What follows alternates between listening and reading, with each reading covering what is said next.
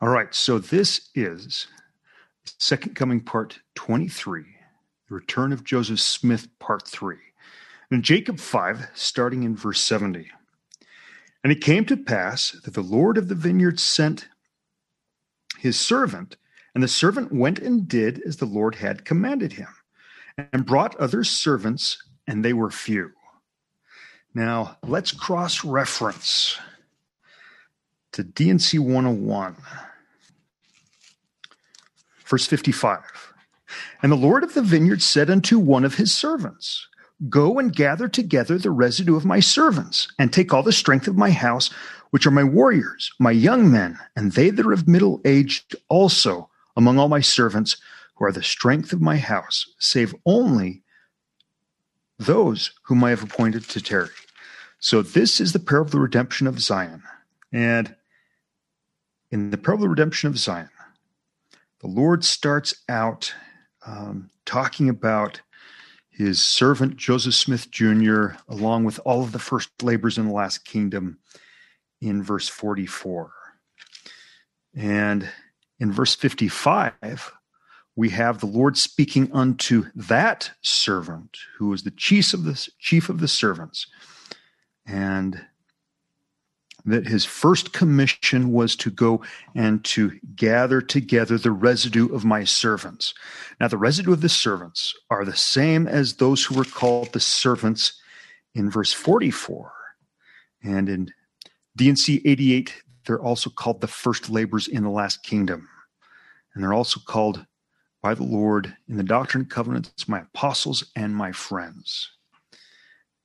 And the identity of this servant who is commanded to go and gather together the residue of my servants is given in D&C 101 or D&C 103 verses 21 and 22. Verily, verily, I say unto you that my servant Joseph Smith Jr. is the man to whom I liken the servant, to whom the Lord of the vineyard spake in the parable which I have given unto you. And then pay close attention to the wording that is used in verse 22 and how it parallels the mission of the servant in D&C 101:55.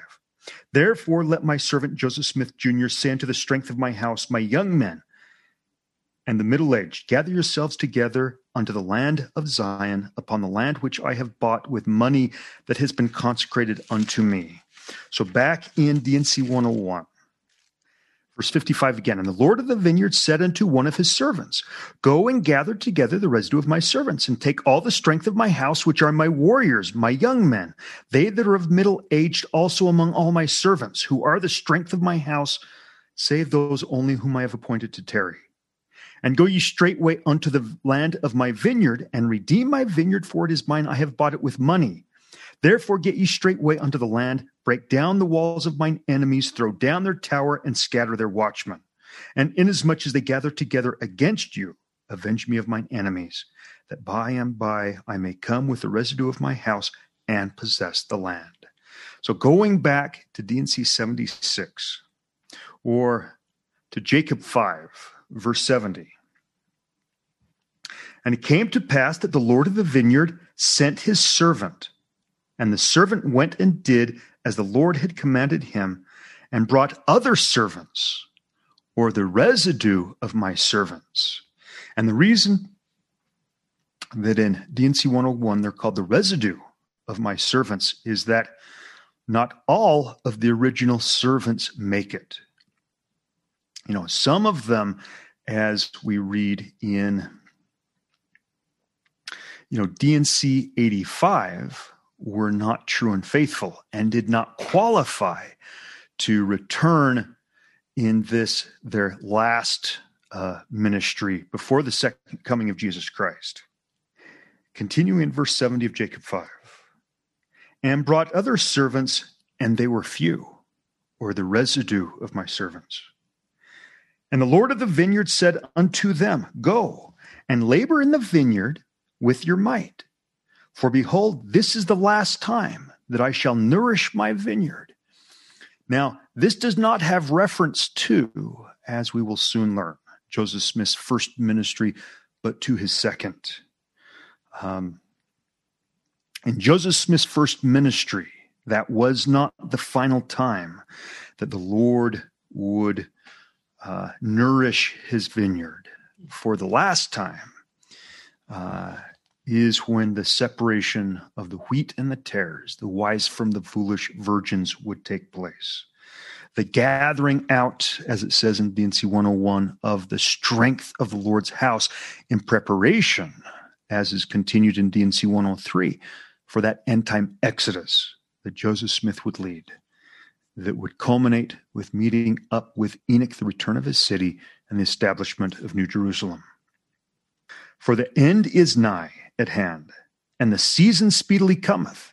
And if ye labor with your might, with me ye shall have joy in the fruit which I shall lay up unto myself against the time which will soon come.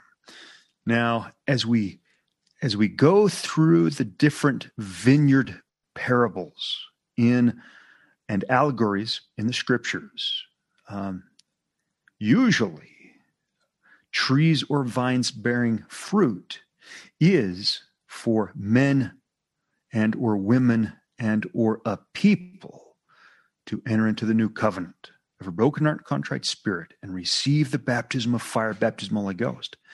And this only happens after Christ pleads their case with Father and receives permission to adopt them as his sons or his daughters. And it is this adoption as sons and daughters that is the vine or the tree bringing forth fruit that Christ, or the Lord of the vineyard, is then able to lay up store unto himself. And again, at the end of verse 71, and if ye labor with your might, with me, ye shall have joy in the fruit which I shall lay up unto myself.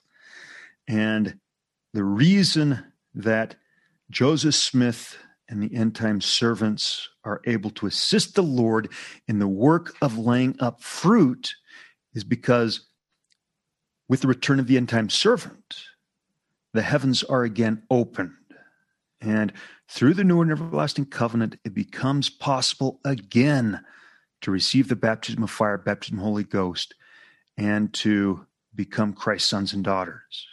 And with the opening of the heavens, with the restoration of the fullness of the gospel, the terrestrial order of the church of Christ, then again is the fullness of the doctrine of Christ, or the gospel of Jesus Christ, preached in power and in authority. And this is how the end-time servant, so D&C 103, verse 1, the Lord is talking to his servants, including Joseph Smith Jr., about the continuation of their ministry in their second ministry. Verse 1 in D&C 103, verily I say unto you, my friends, behold, I will give unto you a revelation and commandment, that you may know how to act in the discharge of your duties concerning the salvation and redemption of your brethren who have been scattered on the land of Zion. And verse 4, and that those who call themselves after my name might be chastened for a little season with a sore and grievous chastisement, because they did not altogether hearken unto the precepts and commandments which I gave unto them. So in their first ministry, the servants by and large did not hearken unto all the commandments of God. But we find out that those who are both called and chosen in this, their second ministry, do this time hearken unto all the commandments of God.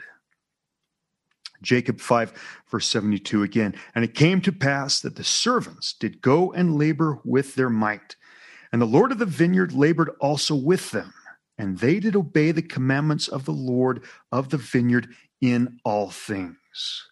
And this is exactly why they are qualified to be the end-time servants, is because they hearken unto the commandments of the Lord in all things. Now, if we cross-reference this to JST Genesis 9, and in JST Genesis 9, starting in verse 21, and the bow shall be in the cloud, and I will look upon it. that I may remember the everlasting covenant which I made with thy father Enoch. So in these scriptures, the Lord is talking to Noah about the covenant that he made with his great-grandfather Enoch, about the return of the city of Enoch to the earth right before Christ comes in his glory at the end of the earth. That when men should keep all my commandments, Zion should again come on the earth, the city of Enoch, which I have caught up unto myself. So how is it possible that men and women could keep all of God's commandments? Well, the answer is given, and this directly relates to the Lord's end-time servants. The Lord tells us in 2 Nephi chapter 32. In 2 Nephi chapter 32, verse 1, Nephi poses the question, well, you may wonder, what should I do after I have received the baptism of fire, baptism of the Holy Ghost, or entered in by the gate? Verse 3, angels speak by the power of the Holy Ghost. Wherefore they speak the words of Christ. Wherefore I said unto you, feast upon the words of Christ, for behold, the words of Christ will tell you all things what ye should do. So 2 Nephi 31 and 32 is actually Nephi's final commentary on the Tree of Life vision. And in these 2 chapters of commentary on the Tree of Life vision, we find out that the gate through which one must enter is baptism by water, and the baptism of fire, baptism of the Holy Ghost. And the baptism by water is into the terrestrial order of the gospel, which is performed by the power and authority of the first order of Melchizedek priesthood, versus that baptism of water, which is performed by the Aaronic priesthood into the preparatory gospel. So after the baptism of fire, baptism of the Holy Ghost, then the words of Christ are placed into our hearts, which, if we will hearken unto all those words, or feast upon the words of Christ, they will tell us everything that we should do. To what? To come to the tree, who is Christ, and to partake of the fruit which is eternal life. So, the how of keeping all of God's commandments is after we receive the baptism of fire, baptism of the Holy Ghost, we listen to and are obedient to the voice of the Spirit. And so these end-time servants are doing precisely that. They have entered into the new covenant of a broken heart and contrite spirit. They receive the baptism of fire, baptism of the Holy Ghost, and then they feast upon the words of Christ, just as the gospel which they are preaching, which is the doctrine of Christ, all those to whom they are preaching are to do precisely the same. But they have entered into this covenant and are obeying the words of Christ or the dictates of the Spirit. And this is how men and women can be part of the fulfilling of the prophecy, which was given to Noah about the covenant that God made with his great-grandfather Enoch, about the return of his city. So continuing in JST Genesis 9:21, that when men should keep all my commandments, Zion should again come on the earth, the city of Enoch, which I have caught up unto myself. Well, the city of Enoch returns when the end-time Exodus, which is led by Joseph Smith, that first gathers out the strength of the Lord's house among the Latter-day Saints, and then continues the missionary efforts, first to the Lamanites, and then starting to the rest of the house of Israel. And the wheat is gathered up into the garners of eternal life, or they join the end-time Exodus. And this end-time Exodus, like we said, culminates with meeting up with Enoch, the return of his city, and establishing New Jerusalem. So JST Genesis 9, has to do with the end-time Exodus that is led by Joseph Smith. Verse 22, and this is mine everlasting covenant, that when thy posterity shall embrace the truth and look upward, then shall Zion look downward, and all the heavens shall shake with gladness, and the earth shall tremble with joy, and the general assembly of the church of the firstborn shall come down out of heaven and possess the earth, and shall have place until the end come. And this is mine everlasting covenant, which I made with thy father Enoch. During the millennium, there are two main groups of people. Those who qualify to enter into New Jerusalem, and those who are working on qualifying and are without the walls. And the vast majority will start out without the walls of the city of New Jerusalem. And as we read here, inside New Jerusalem, the celestial order of the gospel will officiate, or the church of the firstborn, which is the church of God the Father. The first-ranking member of that order is Jesus Christ. And then outside the New Jerusalem, the Church of Christ will officiate, and it will work with individuals, mostly who had never had the opportunity to receive the fullness of the gospel of Jesus Christ in this life.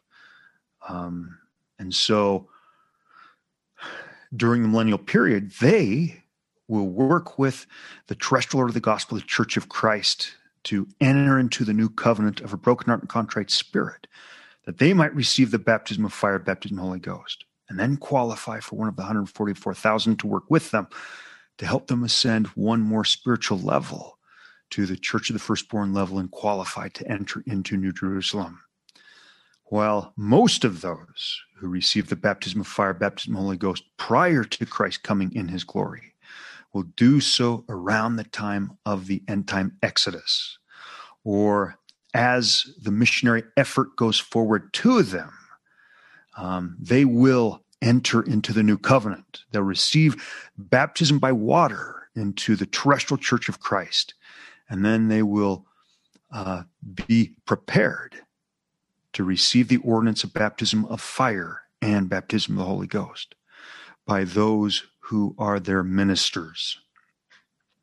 And, most of the Latter-day Saints, actually, who will be counted among the number of the strength of the Lord's house, who will be gathered out, will receive the baptism of fire, baptism of the Holy Ghost about the time of that end-time Exodus. And then they qualify as they go on the end-time Exodus for one of the 144,000 to work with them. And as soon as they're ready, ascend into Christ's presence in the fullness of his glory and have him seal upon them their calling and election and make it sure, as is outlined in D&C 76, verse 53. Going back to Jacob chapter 5. Again, verse 72. And it came to pass that the servants did go and labor with their might.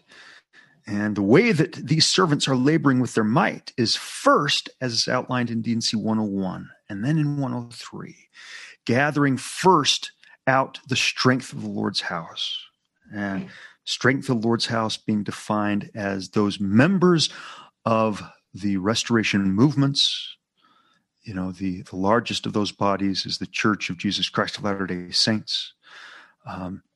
Those individuals who have ears to hear and hearts to understand that when the fullness of the gospel is taught to them in power and authority, by the power and authority of the Holy Ghost, they receive it with gladness and enter into this covenant.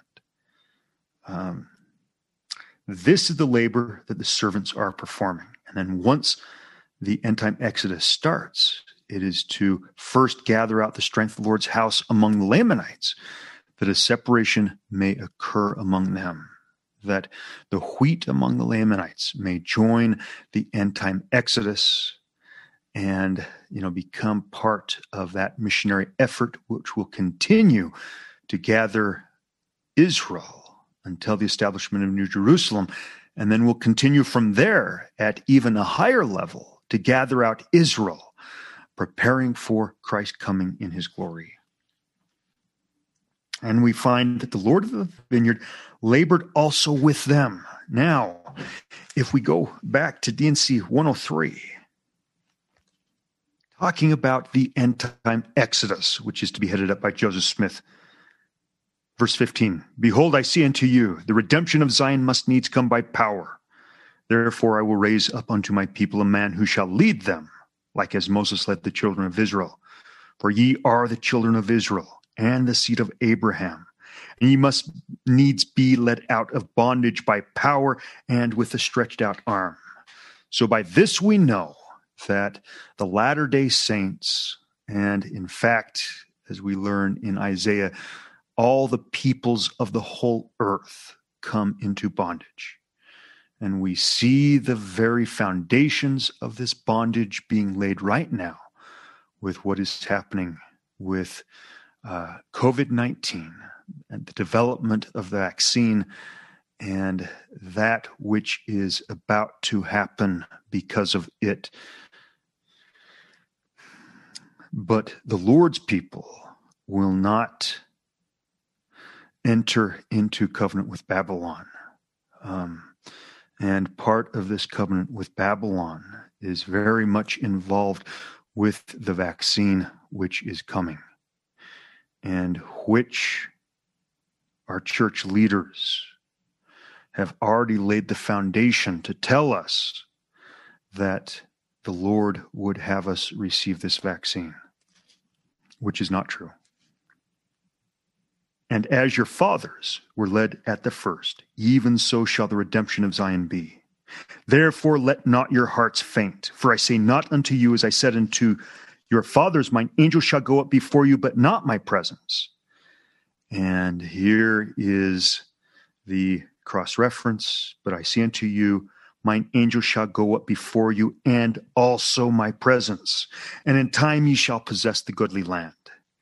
So in Jacob 5, when we read in verse 72 that the Lord of the vineyard labored also with them, he's talking about the end-time Exodus as he assists the end-time laborers and servants in gathering Israel.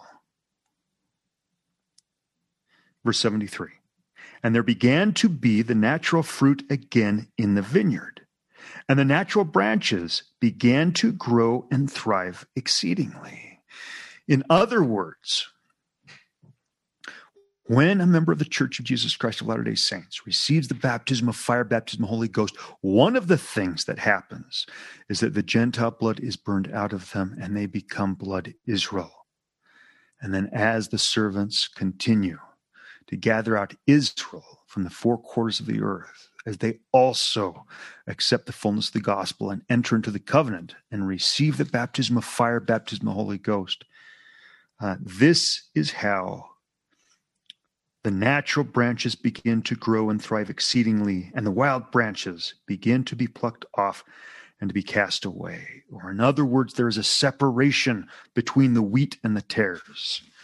So if we go back to D&C 101, verse 65, therefore I must gather together my people according to the parable of the wheat and the tares, that the wheat may be secured in the garners to possess eternal life, and to be crowned with celestial glory when I shall come in the kingdom of my Father to reward every man according as his work shall be, while the tares shall be bound in bundles, and their bands made strong, that they may be burned with unquenchable fire. Now, these two verses talk specifically about what happens to the members of the Church of Jesus Christ of Latter-day Saints and all of the restoration movements. They're either gathered into the garners of eternal life and are wheat, or are tares. And the thing that separates the wheat and the tares are those who accept the fullness of the gospel of Jesus Christ, or the new and everlasting covenant, and those who reject it. And it will be incumbent on those who receive the fullness of the gospel by that time to have gained enough discernment that they are able to recognize a true prophet from a false one. one who speaks by the power and authority of the Holy Ghost, and one who does not. So 73 again. And there began to be the natural fruit again in the vineyard, and the natural branches began to grow and to thrive exceedingly, and the wild branches began to be plucked off and to be cast away. And they did keep the root and the top thereof equal, according to the strength thereof. Verse 74, and thus they labored with all diligence, according to the commandments of the Lord of the vineyard, even until the bad had been cast away out of the vineyard, and the Lord had preserved unto himself that the trees had become again the natural fruit, and they became like unto one body. And that's because they are all gathered to the city of New Jerusalem. And this is before, Christ comes in his glory. And the Lord of the vineyard had preserved unto himself the natural fruit, which was most precious unto him from the beginning. And it came to pass that when the Lord of the vineyard saw that his fruit was good, and that his vineyard was no more corrupt, he called up his servants and said unto them, Behold, for this last time have we nourished my vineyard, and thou beholdest that I have done according to my will, and I have preserved the natural fruit, that it is good, even like as it was in the beginning. And blessed art thou, for because ye have been diligent in laboring with me in my vineyard, and have kept my commandments, and have brought unto me again the natural fruit, that my vineyard is no more corrupted, and the bad is cast away. Behold, ye shall have joy with me because of the fruit of my vineyard. Now, as a cross-reference, let's go to D&C 77. And D&C 77 talks specifically about the work of the 144,000 and how they become 144,000 and what their work will be during this end time period. Now, those who are gathered out, who are among the strength of the Lord's house, who have received the baptism of fire, baptism of the Holy Ghost, they then qualify for the personal ministry of the 144,000. So verse 11, question, what are we to understand by the sealing of the 144,000? Out of all the tribes of Israel, 12,000 out of every tribe. Answer, we are to understand that those who are sealed are high priests in the holy order. Now let's quickly cross-reference Alma chapter 13. Alma chapter 13, verse 1. And again, my brethren, I would cite your minds forward to the time when the Lord God gave these commandments unto the children. And I would that ye should remember that the Lord God ordained priests.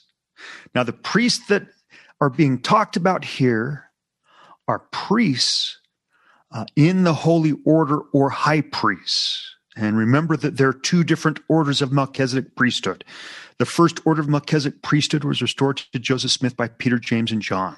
The apostolic order of Melchizedek priesthood. And as we learn in D&C 84, the apostolic order of Melchizedek priesthood has three primary functions. One, it officiates in the terrestrial order of the gospel of the Church of Christ. Two, it has the authority to baptize with water into the terrestrial order of the gospel. And three, it has the power and authority to perform the ordinance of baptism of fire, baptism of the Holy Ghost. But the second order of Melchizedek priesthood, the patriarchal order of Melchizedek priesthood, which only resides within the Church of the Firstborn, was restored to Joseph Smith on June 4th, 1831 at the Isaac Morley farm. When Joseph Smith and 23 other men were ordained to this priesthood and unto the office of high priest in the holy order, which is very different than the office of high priest in the LDS Church today. It's not the same order of priesthood. The Lord God ordained priests after his holy order, which was after the order of his Son, to teach these things to the people. And those priests were ordained after the order of his Son, in a manner that thereby the people might know in what manner to look forward to his Son for redemption. And this is the manner after which they were ordained. And in this verse is a grand key and a grand secret about how the eternities work and the true or the full meaning of the doctrine of resurrection. Being called and prepared from the foundation of the world, according to the foreknowledge of God, on account of their exceeding faith and good works in the first place, being left to choose good or evil. Therefore they, having chosen good and exercising exceedingly great faith, are called with a holy calling. Yea, with that holy calling, which was prepared with and according to a preparatory redemption for such. And there is a lot of spiritual meat packed into those words and verses. Now, this is also the order of the gospel talked about in D&C 76, or I should say the order of the priesthood in D&C 76, that after the baptism of fire, baptism of the Holy Ghost in verse 51 or 52, and after the calling election being made sure in verse 53, then being ordained and sealed to the patriarchal order of the Melchizedek priesthood. They are they, in verse 55, into whose hands the Father hath given all things. They are they who are priests and kings, who have received of his fullness and of his glory, and are priests of the Most High after the order of Melchizedek, which was after the order of Enoch, which was after the order of the only begotten Son. Now, this is another name for the second order of Melchizedek priesthood, or the patriarchal order of Melchizedek priesthood. Wherefore, as it is written, they are God's little g, even the sons of God, big G. Now, there are two parts to every priesthood, as we learn in D&C 76, verse 52. At the very end, it tells us that the ordinance of baptism of fire, baptism of Holy Ghost, must be performed of him who is ordained and sealed unto this power. So the first part of every priesthood is the ordination where one receives authority. Then there is always a test, and only if a man passes that test is that priesthood ever sealed upon him, and he gains power in that priesthood. And so to become a king and a priest under the Most High God, to become God's little g, even the sons of God, big G, one must be ordained and sealed to the first and second orders of the Melchizedek priesthood. And this is what is being talked about. Now, this order of the priesthood is also discussed in JST Genesis 14. And in JST Genesis 14, it says that this priesthood, the patriarchal order of Melchizedek priesthood, was delivered unto men by the calling of his own voice, according to his own will, unto as many as believed on his name. For God, having sworn unto Enoch and unto his seed with an oath by himself, that everyone being ordained after this order and calling should have power by faith to break up mountains, to divide the seas, to dry up waters, to turn them out of their courses, to put at defiance the armies of nations, to divide the earth, to break every band, to stand in the presence of God, to do all things according to his will, according to his command, subdue principalities and powers. And this by the will of the Son of God, which was from before the foundation of the world. And talking about Enoch's day, and men having this faith, coming up unto this order of God, or the order of having the patriarchal order of Melchizedek priesthood sealed upon them, were translated and taken up into heaven. And now Melchizedek was a priest of this order, therefore he obtained peace in Salem and was called the Prince of Peace. And his people wrought righteousness and obtained heaven and sought for the seed of Enoch, which God had before taken, separating it from the earth, having reserved it unto the latter days or to the end of the world. So when a man ascends to the level of king and priest, which is the level of having this priesthood sealed upon him, and becomes a God little g, even the Son of God big G, that is the ascension level of a translated being. Now, whether or not one actually is translated at the time of that ascension depends upon one's mission.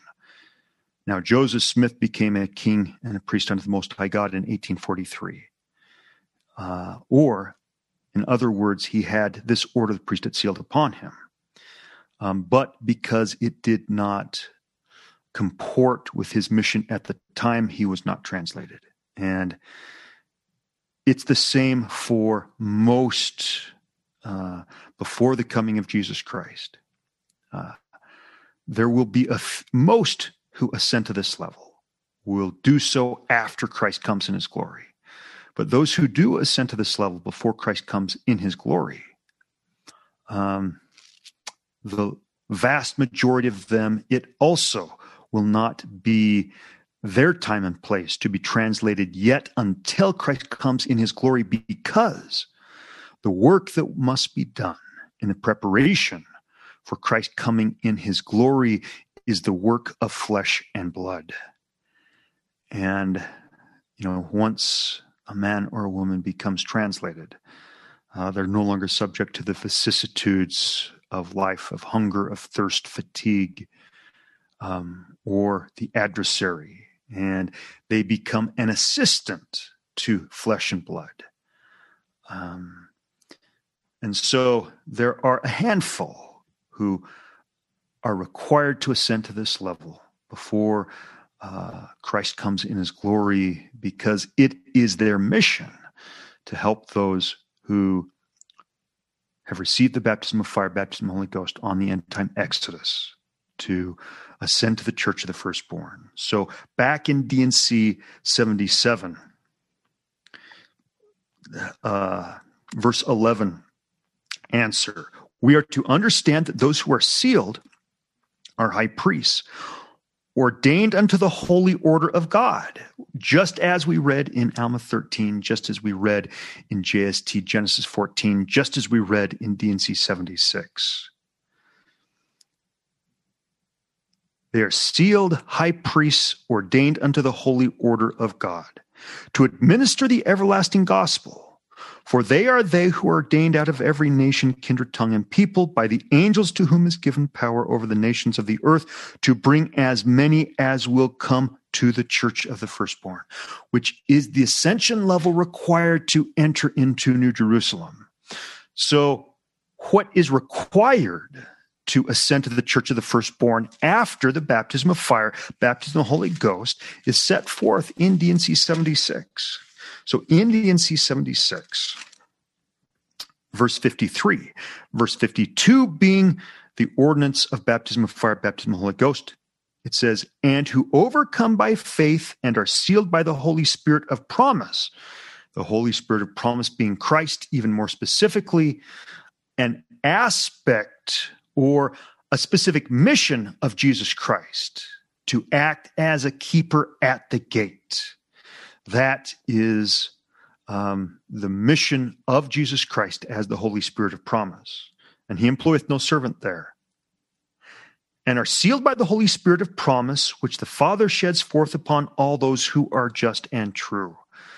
Well, this ascending to the level of just and true is having an ascension experience, just like Moses did in Moses chapter 1. Or Nephi did in 1 Nephi chapter 11, not just to see in vision, and not just to have Christ come and visit them on this earth, but actually to ascend to the seventh heaven, or the high mountain, not an earthly mountain, but the heavenly mountain, where Christ reigns in the fullness of his glory. And again, not just seeing, but actually going. And when after the baptism of fire, baptism of the Holy Ghost, one has hearkened unto all the commandments of God, required for them to have this ascension experience, just like Moses and just like Nephi had, as those accounts we have recorded. Then they come into Christ's presence in the fullness of his glory, are sealed by the Holy Spirit of promise, or in other words, Christ makes their calling and election sure, and thereby they become members of the church of the firstborn, which is what is required to enter into New Jerusalem. Continuing in D&C 76, verse 54, they are they who are the church of the firstborn. And so knowing that this ascension level is the ascension level of those who are just and true. Now, as you go back and read the Book of Mormon, you will see this ascension level referred to both by King Benjamin and also by Alma. And unless you know what this ascension level is, that part of their sermon just goes over your head. Back to Jacob 5. Starting again in verse 75. And it came to pass that when the Lord of the vineyard saw that his fruit was good, which means entering into the new covenant, receiving the baptism of fire, baptism of the Holy Ghost, and then continuing to feast upon the words of Christ and coming into his presence in the fullness of his glory, becoming a member of the church of the firstborn, and thus qualifying to enter into New Jerusalem, saw that his fruit was good, and that his vineyard was no more corrupt. He called up his servants and said unto them, Behold, for this last time have we nourished my vineyard, and thou beholdest that I have done according to my will, and I have preserved the natural fruit, that it is good, even like as it was in the beginning. And blessed art thou, for because ye have been diligent in laboring with me in my vineyard, and have kept my commandments, and have brought unto me again the natural fruit, that my vineyard is no more corrupted, and the bad is cast away. Behold, ye shall have joy with me because of the fruit of my vineyard. So, the work of the servant and end-time servants doesn't conclude with Christ coming in his glory. It extends throughout the millennial period and the work that will be taking place there.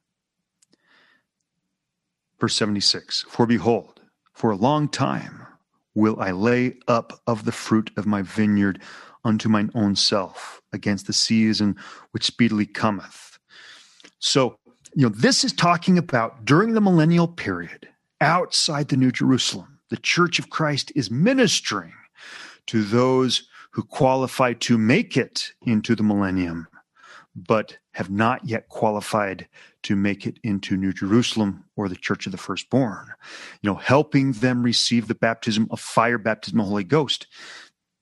And that is why it says that after the millennial reign of peace starts, for behold, for a long time, for 1,000 years, in fact, will I lay up of the fruit of my vineyard unto mine own self against the season which speedily cometh. And that season which speedily cometh is the end of the millennium, when Satan is loosed and we have the battle of Gog and Magog. So Satan gathers his forces.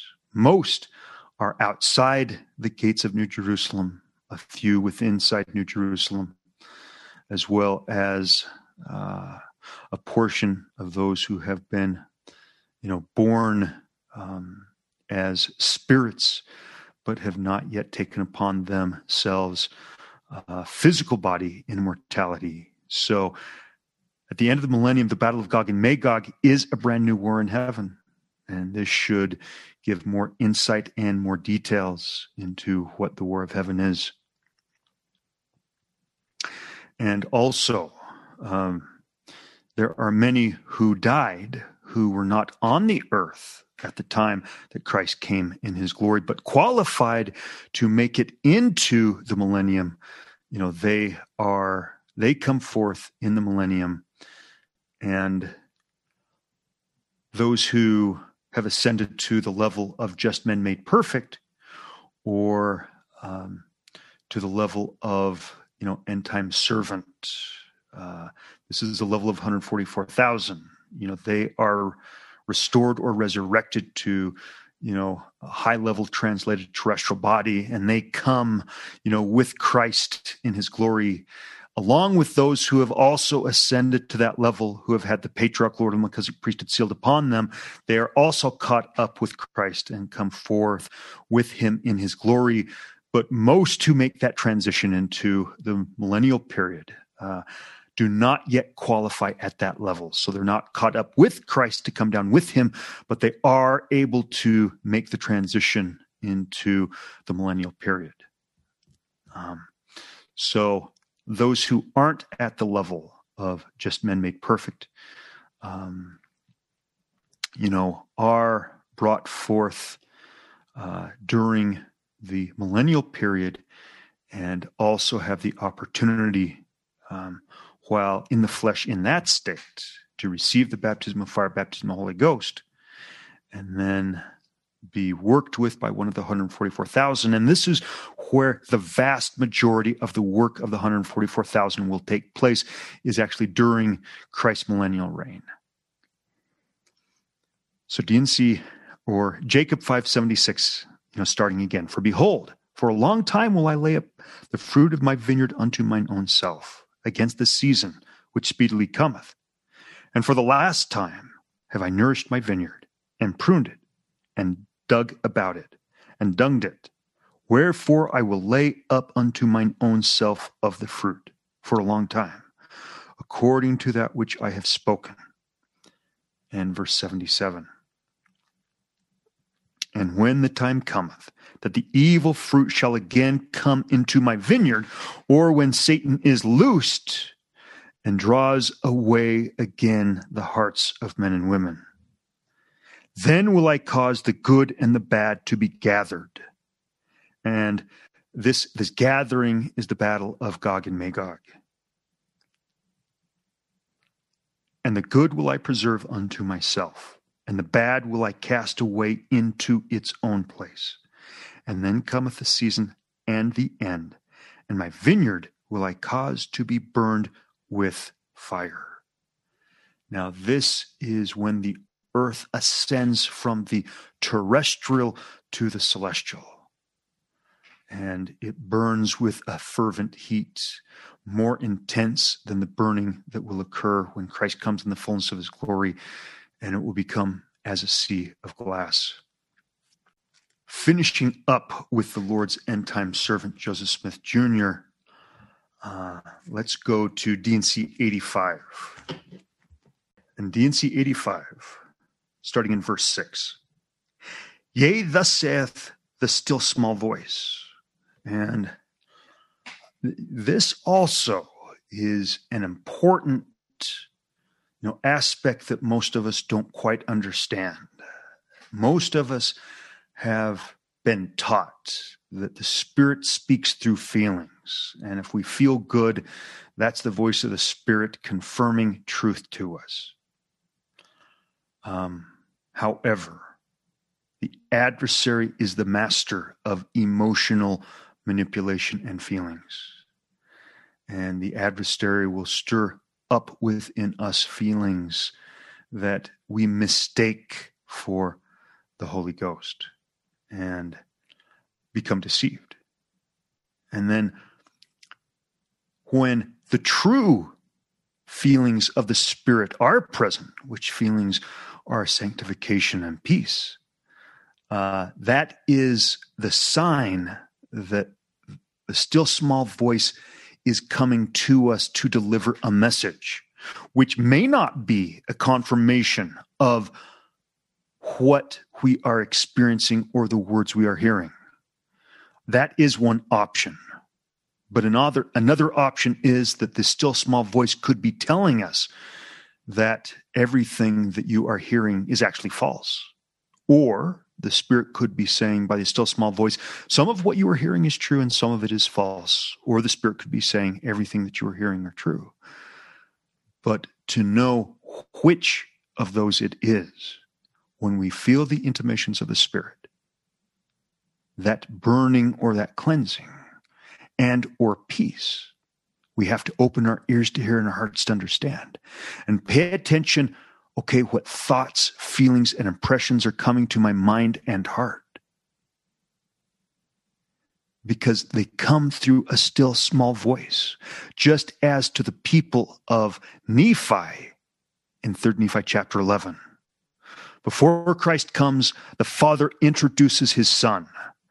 And as a result, the people start having a baptism of fire. Now, not the baptism of fire, baptism of the Holy Ghost, but a baptism of fire, which causes their hearts to burn. And while they needed that sanctification wasn't the message. And Father had to repeat himself 3 times before the people finally opened their ears to hear and their hearts to understand. And the message was delivered by a still small voice. In 3 Nephi chapter 11, verse 3, and it came to pass that while they were thus conversing one with another, they heard a voice as if it came out of heaven, and they cast their eyes round about, for they understood not the voice which they heard, because their ears and their hearts were not yet opened. And it was not a harsh voice, neither was it a loud voice, nevertheless and notwithstanding it being a small voice,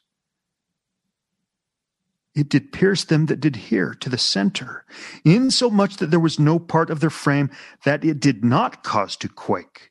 Yea, it did pierce them to the very soul, and it caused their hearts to burn. Or in other words, they started receiving a concentrated portion of the light of Christ, which initiated a baptism of fire, which is a sanctification. And there is always a message that goes along with the baptism of fire, or the feelings or intimations, the true ones of the Spirit, versus the emotional manipulation that the adversary engages in. And it came to pass that again they heard the voice, and they understood it not. Notice the emphasis on a voice as distinct from the burning and the feelings of the Spirit that they were experiencing. Or in other words, it was not sufficient just to experience the sanctification of the Spirit. They also had to receive the message. Verse 5, and again the 3rd time they did hear the voice, and did open their ears to hear it, and their eyes were toward the sound thereof, and they did look steadfastly toward heaven, from whence the sound came. And behold, the 3rd time they did understand the voice which they heard. And so we must do the same. If we are ever going to ascend from foolish to wise virgin, we also must open our ears to hear and our hearts to understand. We must receive not only the sanctification that the Spirit has to offer, which is literally burning dross out of us and replacing it with light, but we also have to learn to receive the message, because it's only through receiving the message that it will be possible for us to continue to receive sufficient light, that when Christ does come in his glory, and as that which is telestial is burned out of us, that there's enough left to continue on into the millennium. Back to D&C 85, verse 6. Yea, thus saith the still small voice. And just another word upon that. Joseph Smith did not receive the revelations that are recorded in Doctrine and Covenants by just tuning himself into a feeling. Yes, he received sanctification, but he had to open his ears to hear and his heart to understand the still small voice, which conveyed the message in words. Yea, thus saith the still small voice, which whispereth through and pierceth all things. So we have the combination of the information through spoken word to our heart and mind, and the sanctification. And oftentimes it maketh my bones to quake, while it maketh manifest saying. So Joseph Smith is saying, and this is actually, D&C 85 is taken from a letter that Joseph Smith wrote to W. Phelps. So Joseph Smith is receiving frequent baptisms of fire as he is receiving the still small voice.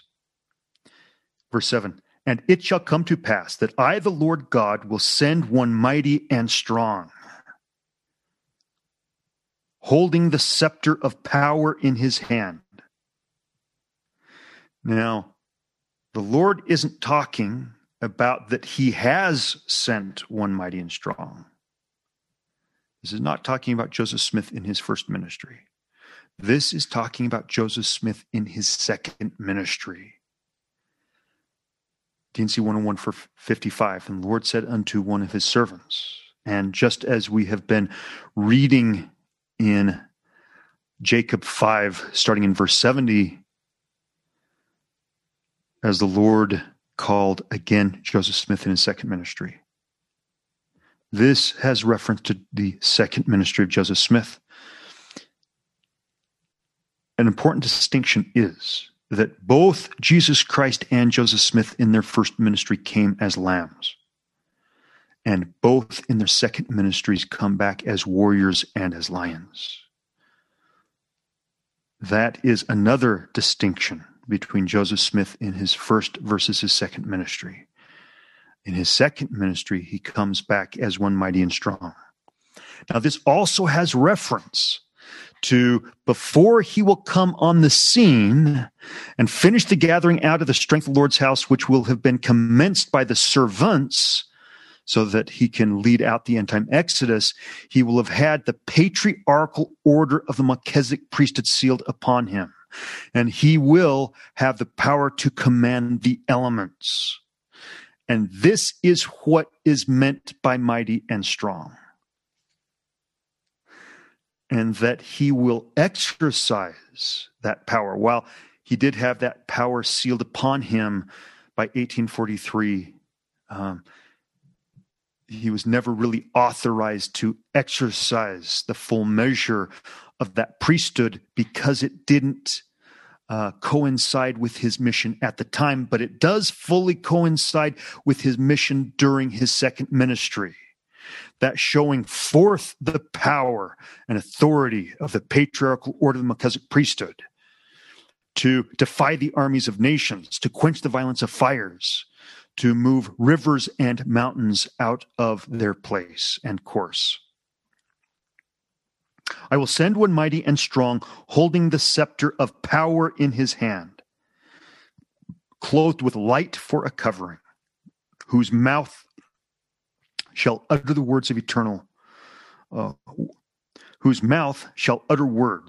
eternal words. Or in other words, as we're told in 1 Nephi 20 and 21, which is quoting Isaiah 48 and 49, there are three ways by which we are to recognize Joseph Smith in his return. The first is that he speaks by the power and authority of the Holy Ghost. Second, he declares that the prophecies that he already made during his first ministry and are recorded in Doctrine and Covenants have now been fulfilled. And number three, he brings forth new doctrine, which has never before been revealed since the foundation of the earth. And so, whose mouth shall utter words, eternal words.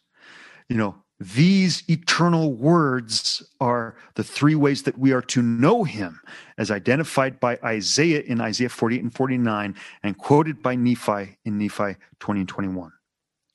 While his bowels shall be a fountain of truth, to set in order the house of God. Now, the house of God, as defined in D&C 101 in the Parable of Redemption of Zion, is the membership primarily of the Church of Jesus Christ of Latter-day Saints, but it's also expanded to all the branches of the Restoration, including those Christian sects that have also adopted the Book of Mormon and thus are sufficiently informed of the fullness of the gospel, and to whom the servants and Joseph will declare, if they qualify for deliverance from destruction, the fullness of the gospel, and will be gathered out as the strength of the Lord's house on the end time Exodus. While his bow shall be a fountain of truth, to set in order the house of God. So the house of God, meaning primarily the Latter-day Saints, but all of the restoration branches, and they only have to be set in order because they are out of order. As we learn in D&C 124, the church had come under condemnation in 1832, as we read in D&C 84, for rejecting the new covenant in the Book of Mormon, the very path by which they might receive the baptism of fire, baptism of the Holy Ghost, and become sons and daughters of Christ. They proceed from condemnation to covenant curse in 1834, when Christ takes his name out of the church, and the name of the church is renamed from the Church of Christ to the Church of Latter-day Saints. The Lord gives the saints chance after chance after chance to repent and return, receive back everything that has been taken from them, i.e. the fullness of the gospel, and the Melchizedek priesthood, which was taken from them in 1834. Parenthetically, not from Joseph Smith or those who were true and faithful in the Holy Order, but from the 99+% who weren't part of the Holy Order, who were members of the Church of Christ, which was demoted to the Preparatory Gospel or Church of Latter-day Saints. And in verse 27 in D&C 124, it says, or verse 28, pardon me, for there is not a place found on earth that he may come to and restore again that which was lost unto you, or which he hath taken away, even the fullness of the priesthood, the fullness of the priesthood being the first order of Melchizedek priesthood, which presides in the terrestrial Church of Christ. But I command you, in verse 31, all ye my saints, to build a house unto me, and I grant unto you a sufficient time to build a house unto me. During this time your baptisms shall be acceptable unto me. Or in other words, the sufficient time being granted is during the lifetime of Joseph. And Joseph was to have been the man to have dedicated the Nauvoo temple. Verse 32, but behold, at the end of this appointment, your baptisms for your dead shall not be acceptable unto me. And if you do not these things at the end of the appointment, ye shall be rejected as a church with your dead, thus saith the Lord your God. For verily I say unto you, that after ye have had sufficient time to build a house unto me, wherein the ordinance of the baptizing for the dead belongeth, and for which the same was instituted from before the foundation of the world, your baptisms for your dead cannot be acceptable unto me. Now, we have assumed that this did not happen until the death of Joseph Smith. However, according to statements by Lyman White, this actually occurred even before the death of Joseph Smith. In History of the Church, Volume 2, page 790, Lyman White said, we were to have a sufficient time to build that house, during which time our baptisms for our dead should be acceptable in the river. If we did not build within this time, we were to be rejected as a church, we and our dead together. Both the temple and baptizing went very leisurely, till the temple was somewhere in building the second story, when Brother Joseph from the stand announced the alarming declaration that baptism for our dead was no longer acceptable in the river, as much to say the time for building the temple had passed by, and both we and our dead were rejected together. The church now stands rejected together with their dead. The church being rejected now stands alienated from her God in every sense of the word. So according to Lyman White, who was one of the few who did not apostatize from the Holy Order and had been ordained also to the Patriarchal Order of Melchizedek priesthood on the same day as Joseph Smith, declared that we had, in fact, he heard it from the lips of Joseph Smith, been rejected as a church with our dead. Verse 33 in D&C 124. For verily I say unto you, that after you have had sufficient time to build a house unto me, wherein the ordinances of baptism for the dead belongeth, for which the same was instituted from before the foundation of the world. Your baptisms for your dead cannot be acceptable unto me. And so thus we stood rejected as a church with our dead. And this is what is being referred to in D&C 85. If we go back, let's read verse 7 again. And it shall come to pass that I, the Lord, will send one mighty and strong, holding the scepter of power in his hand, clothed with light for a covering, whose mouth shall utter words, eternal words, while his bow shall be the fountain of truth, to set in order the house of God. So it has to be set in order, because during his first ministry, we came under condemnation, which proceeded to covenant curse as we were demoted to the preparatory gospel. And then sometime before his death, as Lyman White iterated and is recorded in D&C 124, we were demoted from the preparatory gospel, the telestial order. D&C 85 verse 7, and it shall come to pass that I, the Lord God, will send one mighty and strong, holding the scepter of power in his hand, clothed with light for a covering, whose mouth shall utter the words, eternal words, while his bow shall be a fountain of truth, to set in order the house of God. And we see things severely out of order when the president of the church would recommend and likely will tell the members of the church that God would have them receive the vaccine for COVID-19, which is a death sentence.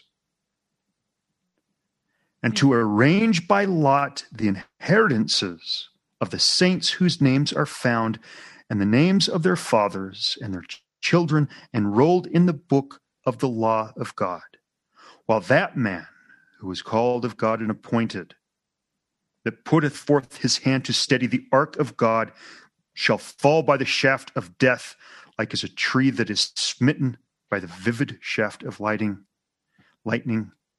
This is talking about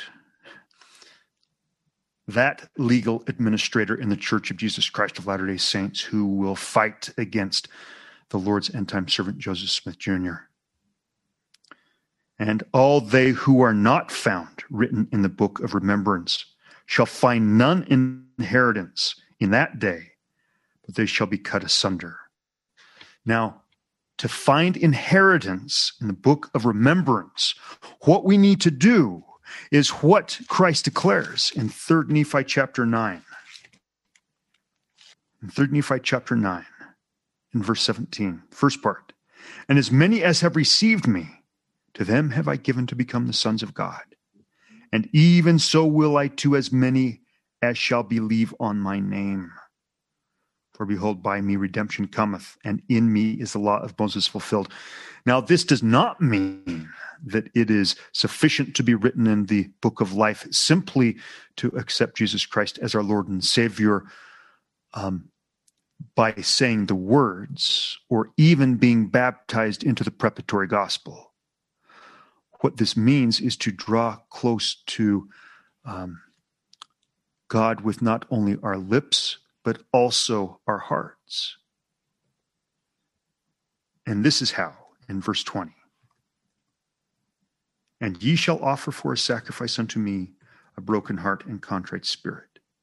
And whoso cometh unto me with a broken heart and contrite spirit, him will I baptize with fire and with the Holy Ghost. That is how we get our names written in the Lamb's Book of Life.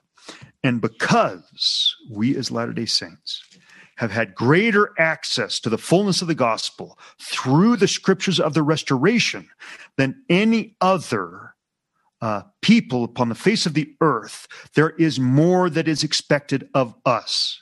So what is expected of us is that we have sufficiently complied that we might have our names written in the Lamb's Book of Life, while others will be given more time to enter into the new covenant, receive the baptism of fire, baptism of the Holy Ghost, that they might also be written in the Lamb's Book of Life. So back to D&C 85.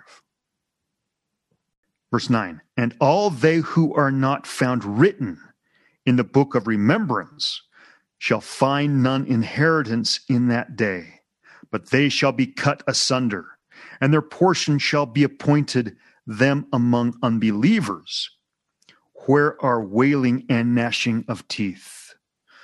Or in other words, they will be ushered into that area where there is wailing and gnashing of teeth when D&C 101 verse 66, while the tares shall be bound in bundles, their bands made strong, that they may be burned with unquenchable fire. Now back to D&C 85. These things I say not of myself. Therefore, as the Lord speaketh, he will also fulfill. So Joseph Smith, he is prophesying of his own return, and that he is to be the Lord's end-time servant and the one mighty and strong.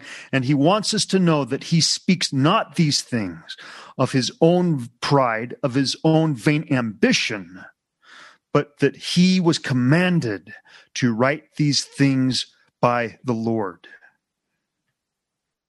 Verse 11, and they who are of the high priesthood, whose names are not found written in the book of the law, or that are found to have apostatized, or to have been cut off from the church, as well as the lesser priesthood, or the members in that day shall not find an inheritance among the saints of the Most High.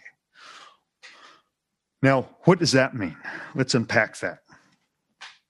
They who are of the high priesthood. So, Joseph Smith is now talking about those who are to return with him. Now, this is given on November 27th, 1832. And those who were ordained with him to this high priesthood, that was on June 4th, 1831. And it was these men for whom the original sessions of the School of the Prophets was instituted, being distinguished from the School of the Elders. These are the first laborers in the last kingdom, or the servants in D&C 101:55, who are to return with Joseph Smith. This is the high priesthood being referred to. It is the holy order, the patriarchal order of the Melchizedek priesthood, whose names are not found written in the book of the law. Now, why would their names be found not to be written in the book of the law? Well, it's because they hardened their hearts and they left Jesus Christ. Now, most of the first laborers in the last kingdom, they started out true and faithful, and they strayed for a period of time, but they ended up repenting and returning. And there were many experiences that they had to receive between the finish of their mortality with Joseph Smith and when they would return with Joseph as end-time servants for the very last time.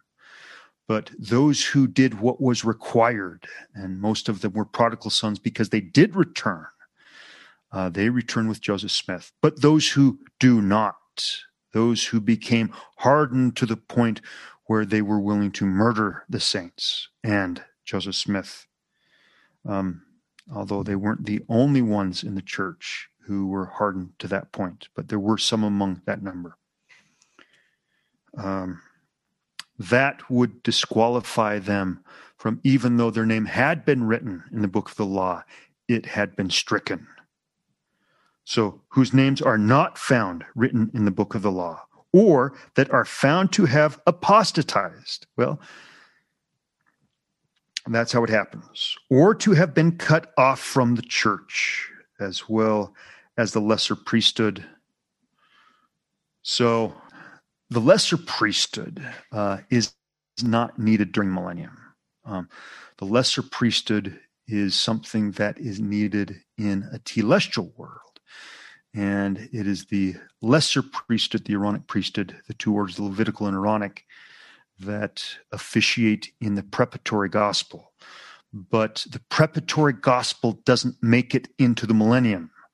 Nothing which is telestial makes it into the millennium. only that which is terrestrial. And that which officiates in the terrestrial order is the first order of Melchizedek priesthood, the apostolic order of Melchizedek priesthood. So those men who, by the time Christ comes in his glory, who have been in his church, who have not also received the Melchizedek priesthood, they do not make it. In that day shall not find an inheritance among the saints of the Most High. Or in other words, they not only will not qualify to make it into New Jerusalem, they will not qualify to transition into Christ's millennial reign. All right, in D&C 29, verses 22 through 29. And again, verily, verily, I say unto you, that when the 1,000 years are ended, and men again begin to deny their God. So let's put this in context. The last verse in Jacob 5, verse 77. And when the time cometh that the evil fruit shall again come into my vineyard, then will I cause the good and the bad to be gathered, and the good will I preserve unto myself, and the bad will I cast away into its own place. And then cometh the season and the end, and my vineyard will I cause to be burned with fire. So, D&C 29:22. And again, verily I say unto you, that when the 1,000 years are ended, and men again begin to deny their God, then will I spare the earth but for a little season. Or in other words, the battle of Gog and Magog is not fought and resolved instantly. It goes on for a period of time. And as we've discussed previously, this also describes and gives insight into what in the book of Enoch are called watchers. Verse 23, and the end shall come, and the heaven and the earth shall be consumed and pass away, and there shall be a new heaven and a new earth. So the earth actually goes into a different plane of existence when we transition from telestial to terrestrial. It passes through a series of veils, and it finds itself in a solar system which is not our current solar system, but one which is in the terrestrial realm of glory. And then at the end of the battle of Gog and Magog, again, the earth will move into a new location and will move through a series of veils into a part of the universe which is celestial. And therefore, there shall be a new heaven and a new earth. For all old things shall pass away, and all things shall become new, even the heaven and the earth, and all the fullness thereof, both men and beasts and fowls of the air, and the fishes of the sea. And not one hair nor mote shall be lost, for it is the workmanship of mine hand. But behold, verily I say unto you, before the earth shall pass away, Michael, mine archangel, shall sound his trump, and then shall the dead awake, for their graves shall be opened, and they shall come forth, yea, even all. And the righteous shall be gathered on my right hand unto eternal life, and the wicked on my left hand will I be ashamed to own before my Father. Wherefore I will say unto them, depart from me, ye cursed, unto everlasting fire, prepared for the devil and his angels. And now behold, I say unto you, never at any time have I declared from mine own mouth that they should return, or where I am they cannot come, for they have no power. Verse D&C 77. Verses 1 and 12. Verse 1, question. What is the sea of glass spoken of by John, 4th chapter and 6th verse of Revelation? Answer, it is the earth in its sanctified, immortal, and eternal state. Verse 12.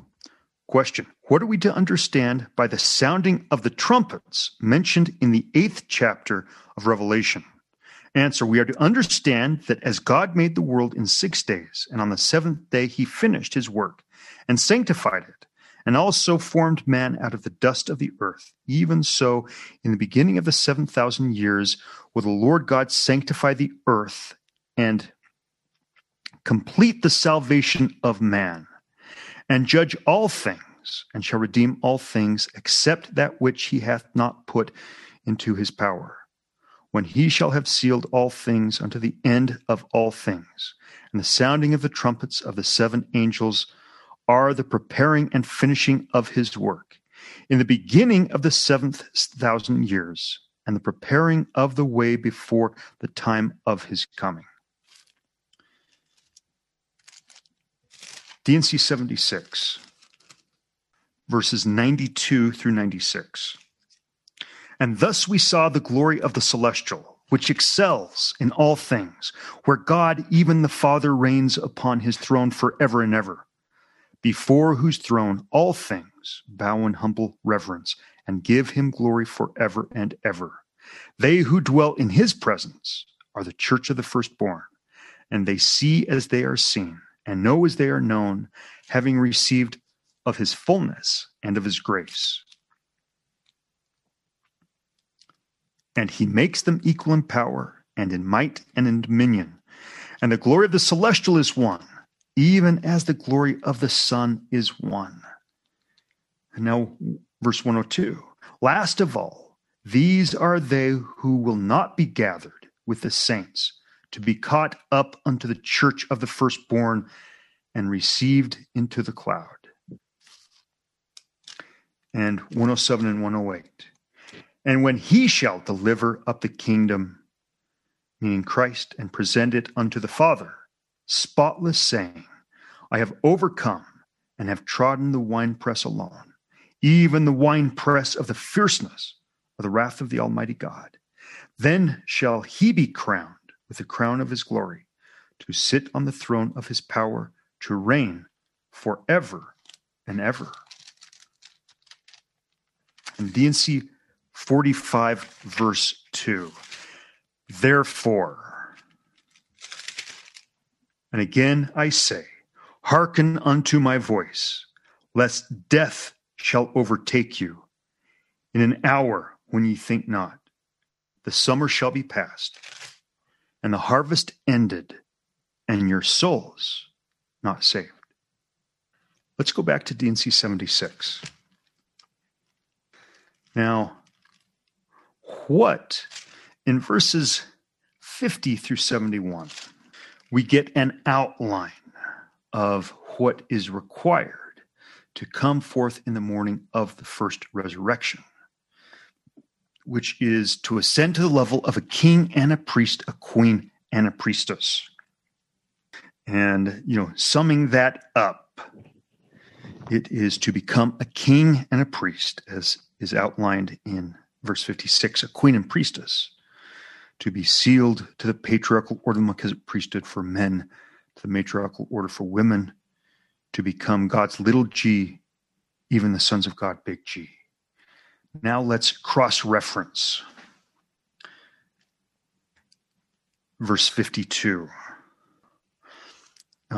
Now, verse 52 says that by keeping the commandments, they might be washed and cleansed from all their sins and receive the Holy Spirit by the laying on of hands of him who is ordained and sealed unto this power.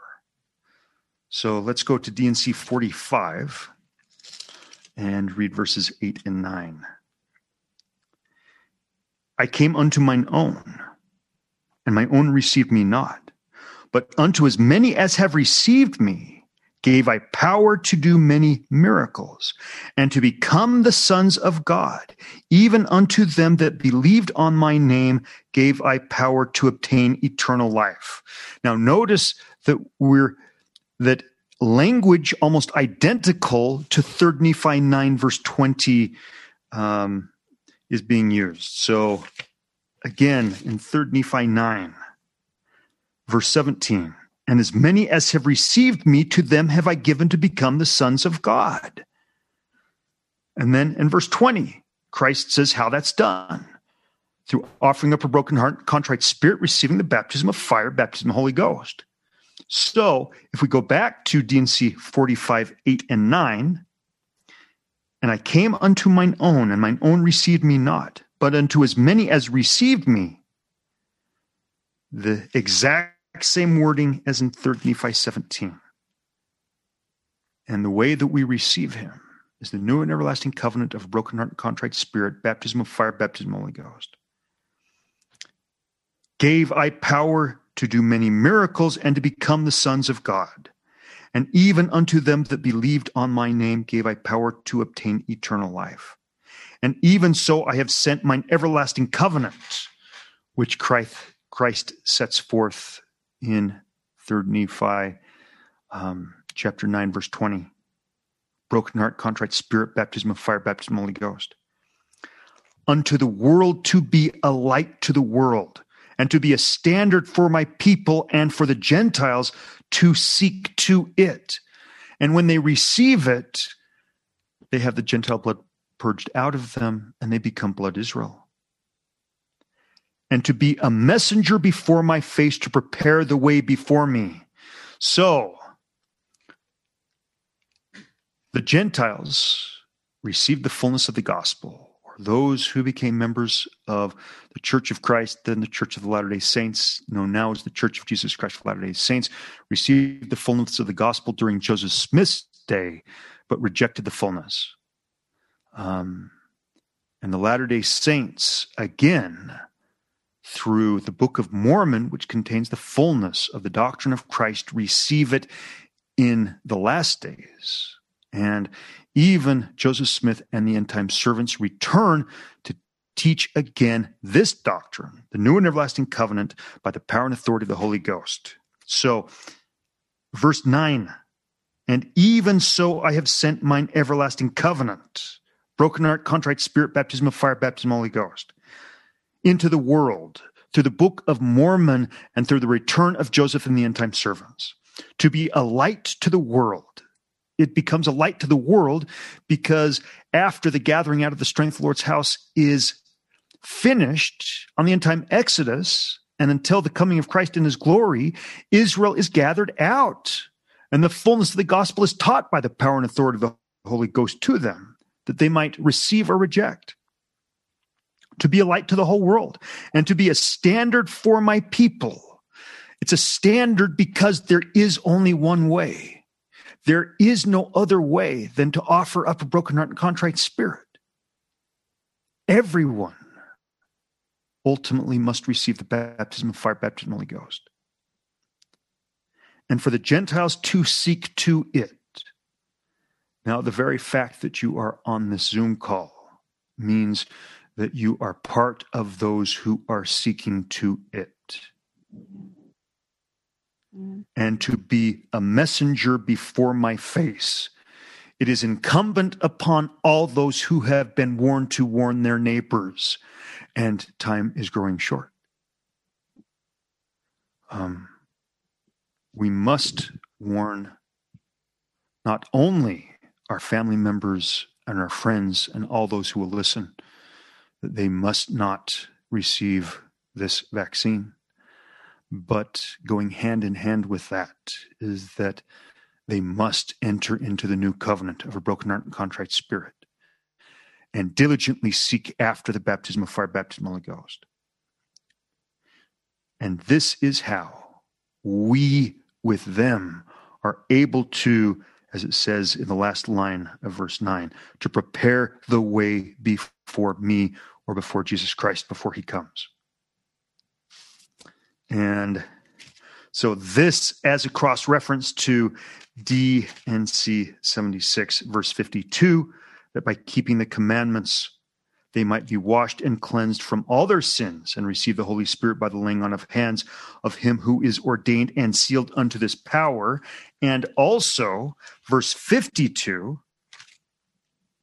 and also D&C 45, 8 and 9, and 3 Nephi 9:17 and 20. And so 3 Nephi chapter 9, verses 17 and 20. We just read, and also 19 through 23. And ye shall offer up unto me no more the shedding of blood. Yea, your sacrifices and your burnt offering shall be done away. For I will accept none of your sacrifices and burnt offerings. Behold, I have come unto the world, to bring redemption unto the world, to save the world from sin. Therefore, whoso repenteth and cometh unto me as a little child, him will I receive. For of such is the kingdom of God. Behold, such I have laid down. Behold, for such I have laid down my life, and have taken it up again. Therefore repent and come unto me, ye ends of the earth, and be saved. In D&C 76, verse 69.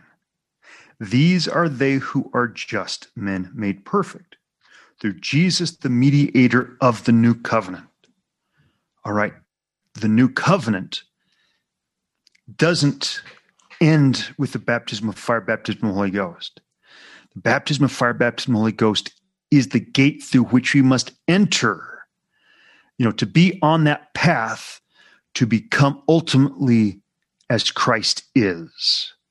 So, the beginning part of the new covenant is to receive the baptism of fire, baptism of the Holy Ghost, but ultimately it is designed to then bring us into Christ's presence, into the fullness of his glory, to go from there to becoming kings and priests, queens and priestesses unto the Most High God.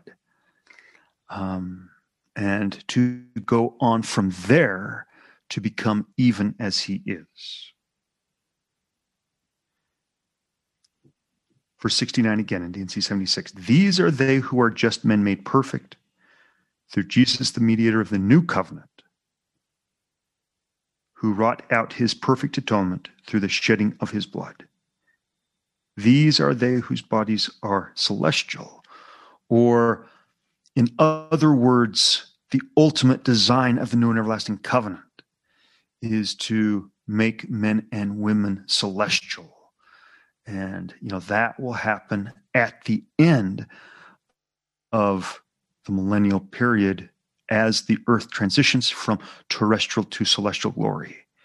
So the whole point is to help us start on this telestial earth and make all of the progress that is required of us, that by the end of the millennial period, we're ready to make that transition from glorified terrestrial to glorified celestial. Our celestial, whose glory is that of the sun, even the glory of God, the highest of all, whose glory the sun of the firmament is written of as being typical. Now, D&C 45 through 60. But before the arm of the Lord shall fall, an angel shall sound his trump, and the saints that have slept shall come forth to meet me in the cloud. Now, the term saints refers to those at the level of just men made perfect, those who have become kings and priests, queens and priestesses. Wherefore, if ye have slept in peace, blessed are you. For as you now behold me and know that I am, even so shall ye come unto me, and your soul shall live, and your redemption shall be perfected, and the saints shall come forth from the four quarters of the earth. Then shall the arm of the Lord fall upon the nations, and then shall the Lord set his foot upon this mount, and it shall cleave in twain, and the earth shall tremble and reel to and fro, and the heavens also shall shake. And the Lord shall utter his voice, and all the ends of the earth shall hear it. And the nations of the earth shall mourn, and they that have laughed shall see their folly. And calamity shall cover the mocker, and the scorner shall be consumed. And they that have watched for iniquity shall be hewn down and cast into the fire. And then shall the Jews look upon me and say, What are these wounds? in the hands and in thy feet.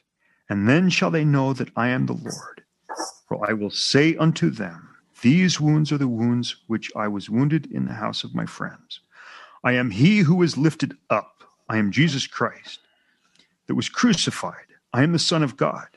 And then shall they weep because of their iniquities. Then shall they lament because they persecuted their king. And then shall the heathen nations be redeemed. And then they that knew no law shall have part in the first resurrection. And it shall be tolerable for them.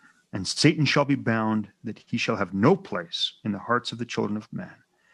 And at that day, when I shall come in my glory, shall the parable be fulfilled which I spake concerning the 10 virgins. For they that are wise and have received the truth and have taken the Holy Spirit for their guide have not been deceived. Verily I say unto you, they shall not be hewn down and cast into the fire, but shall abide the day. So, what we must do to prepare that we find ourselves not in that season where the summer is over and it is too late and our soul's not saved, we must take the Holy Spirit as our guide. Therefore, we find the truth and are not deceived. Verse 58, and the earth shall be given unto them for an inheritance, and they shall multiply and wax strong, and their children shall grow up without sin unto salvation. For the Lord shall be in their midst, and his glory shall be upon them, and he will be their king and their lawgiver. And now behold, I say unto you, it shall not be given unto you to know any further concerning this chapter until the New Testament be translated, and in it all these things shall be made known. Now, when does that happen? When will the New Testament be translated and all these things be made known? Well, it wasn't during Joseph Smith's first ministry. Although he was able and did have time to make a few inspired additions and commentaries, he was far from completing the work of translating the New Testament. In fact, that is what he is currently engaged in at this very moment. The full translation of the New Testament. And this has direct reference to when he comes in his second ministry, he will bring the full translation of the New Testament with him, which will contain much knowledge which has been hidden from the world up till the time that he will come along. Also, he will bring his translation of the sealed portion of the Book of Mormon, the brass plates, and the record of the 12 apostles. Wherefore I give unto you, that ye may know, that ye may now translate it, that ye may be prepared for the things to come. For verily I say unto you, that great things await you. Ye hear of wars in foreign lands, but behold, I say unto you, that they are nigh, even at your doors. And not many years hence ye shall hear of wars in your own lands. Wherefore I, the Lord, have said, gather ye out from the eastern lands, assemble yourselves together, ye elders of my church. Go ye forth into the western countries, call upon the inhabitants to repent, and inasmuch as they do repent, build up churches unto me. Or in other words, in this second ministry, go forth and baptize the people by the power of the Melchizedek priesthood into the terrestrial order of the gospel. And as people are prepared, perform the ordinance of baptism of fire, baptism of the Holy Ghost. And with one heart and with one mind, gather up your riches, that ye may purchase an inheritance, which ye shall hereafter be appointed unto you. Now, these riches are not earthly riches. These are the riches of eternity. These are the riches of the doctrine of Christ. These are the riches of being transformed from who we are now to ones who are as Christ is.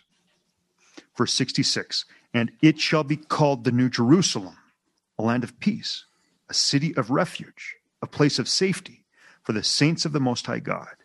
And the glory of the Lord shall be there, and the terror of the Lord shall also be there, insomuch that the wicked will not come unto it, and it shall be called Zion.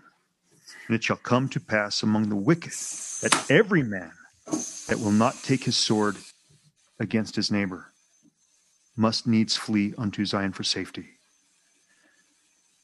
Now, it's important to note that this will be the case once New Jerusalem is established, but not before. Oftentimes, we make too hasty a generalization that we should beat our plowshares into pruning hooks before New Jerusalem is established. But this would be a mistake.